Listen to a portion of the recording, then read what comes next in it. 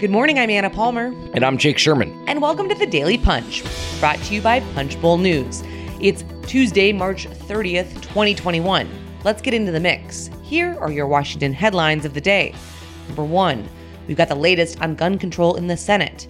Number 2, we've got new details on the race to overturn the results in Iowa's 2nd District. And number 3, a look at how Mike Pence and Mike Pompeo are looking to take up the 2024 mantle for Republicans. All right, Jake, we've been bearish on gun control actually moving through the Senate since kind of this issue has been reignited in the wake of 2 mass shootings, but there does appear to be a sliver, and I'm going to say a very small sliver of hope if you are pushing for gun control right now in the Senate. Yeah, I would say that's right. So we had yesterday Mitch McConnell in Kentucky saying, he was interested in some sort of discussion about mental health and about getting guns out of the hands of people with mental illnesses. That is, there's nothing new about that, but it's a little bit new. It's interesting to hear him say that because one of the proposals under consideration by Democrats is this red flag legislation that would do just that, take guns out of the hands of people who are mentally ill and could hurt themselves or other people. Furthermore, Senator Chris Murphy from Connecticut, is working the phones, talking to Republicans. He has been tasked with finding common ground and finding a path forward on gun control. And he's pushing for all sorts of things, including a background check bill. Now, Mitch McConnell will oppose the House's background check bill, but he said, and interestingly enough, and I found this interesting, and Mitch McConnell doesn't say anything by accident, he said, if the other side wants to have a discussion about background checks, that's fine. He's interested in that, or he's open to that.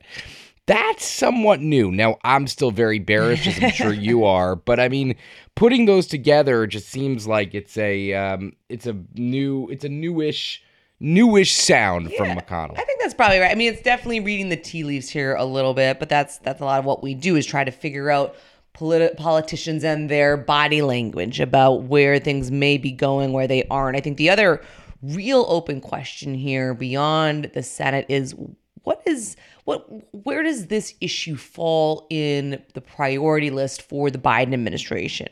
They are coming off of a big win when it comes to COVID relief, are now trying to focus on this massive infrastructure package.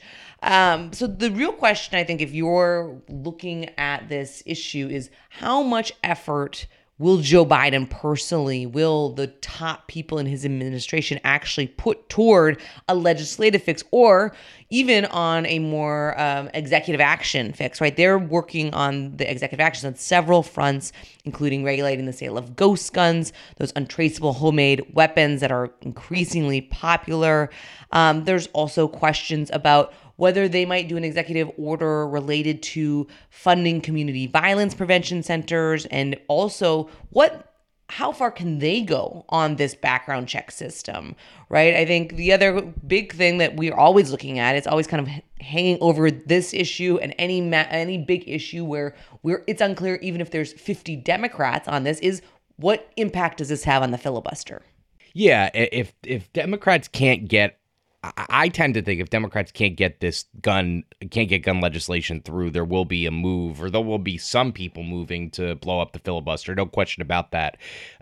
Now, is this the issue that they blow up the filibuster on? I don't know, but there will be people who are clamoring for that. Let's move on to the number 2 story of the day. What Democrats are reading about in Iowa 2. We've been spending a lot of time on this race because it's kind of a microcosm of the whole issue. One, in terms of, the number of majority seats that Nancy Pelosi has, and the fact that you have Rita Hart, who lost the race in Iowa's 2nd District, who is challenging Mariannette Miller Meeks, but not doing it through the court system, but through the House Administration Committee. What's the latest there? So the Marionette Miller Meeks and Rita Hart are locked in this epic battle over the seat. Obviously, Miller Meeks won by 6 votes. Rita Hart's trying to overturn it. Now, we got our hands on a memo this morning Democrats are passing around about the race. A lot of Democrats are being asked whether they believe Rita Hart's challenge is proper. So the Democrats are trying to put information in the hands of their lawmakers to beat back on that. Now, listen, a couple interesting things here. This process is going to go on for a very long time. We're talking about straight through the summer. This challenge is going to go on straight through the summer. That's number one. Number two, it's quite rare to have a party leader like McCarthy go to Davenport, Iowa, and appear next to the Congresswoman. And McCarthy is just making a lot of this challenge. He's spending a lot of time talking about it, and Democrats are finding themselves on defense about it. And don't you think, I mean, the thing to me that is so interesting about what Kevin McCarthy is doing is, yes, of course, his seat is important, and I don't want to minimize that for Republicans and for his return to the majority, but they clearly smell blood in the water and how uncomfortable they are able to make it for Democrats. Not only really, Speaker Pelosi, but a lot of moderate Democrats who have been railing against, Donald Trump for trying to steal the election and do these recounts. And, when the evidence wasn't there, it really, I think for Republicans is one of the things that they feel like they can actually get a leg up on Democrats at this point. All right, let's move on to the third story of the day, the future of the Republican Party, always something that we are watching in the post-Donald Trump era. There's been a lot of noise about who's going to have the mantle in the post-Trump world, who he sees that. He's mentioned, Ron DeSantis, the governor of Florida, but we see 2 former administration officials, Mike Pompeo and, of course, his former vice president, Mike Pence, the tale of the 2 Mikes, trying to really kind of take that mantle, Jake. Yeah, that's right. I mean, listen, Pompeo is turning into quite the attack dog, and the New York Times points this out. I mean, somebody who is taking a really sharp line against the administration. The New York Times story this morning says something interesting. Lara Jakes, who covered Pompeo at the State Department as the State Department correspondent for the New York Times, says that, writes this morning that it's rare to see a Secretary of State take such a sharp tack against the administration early on.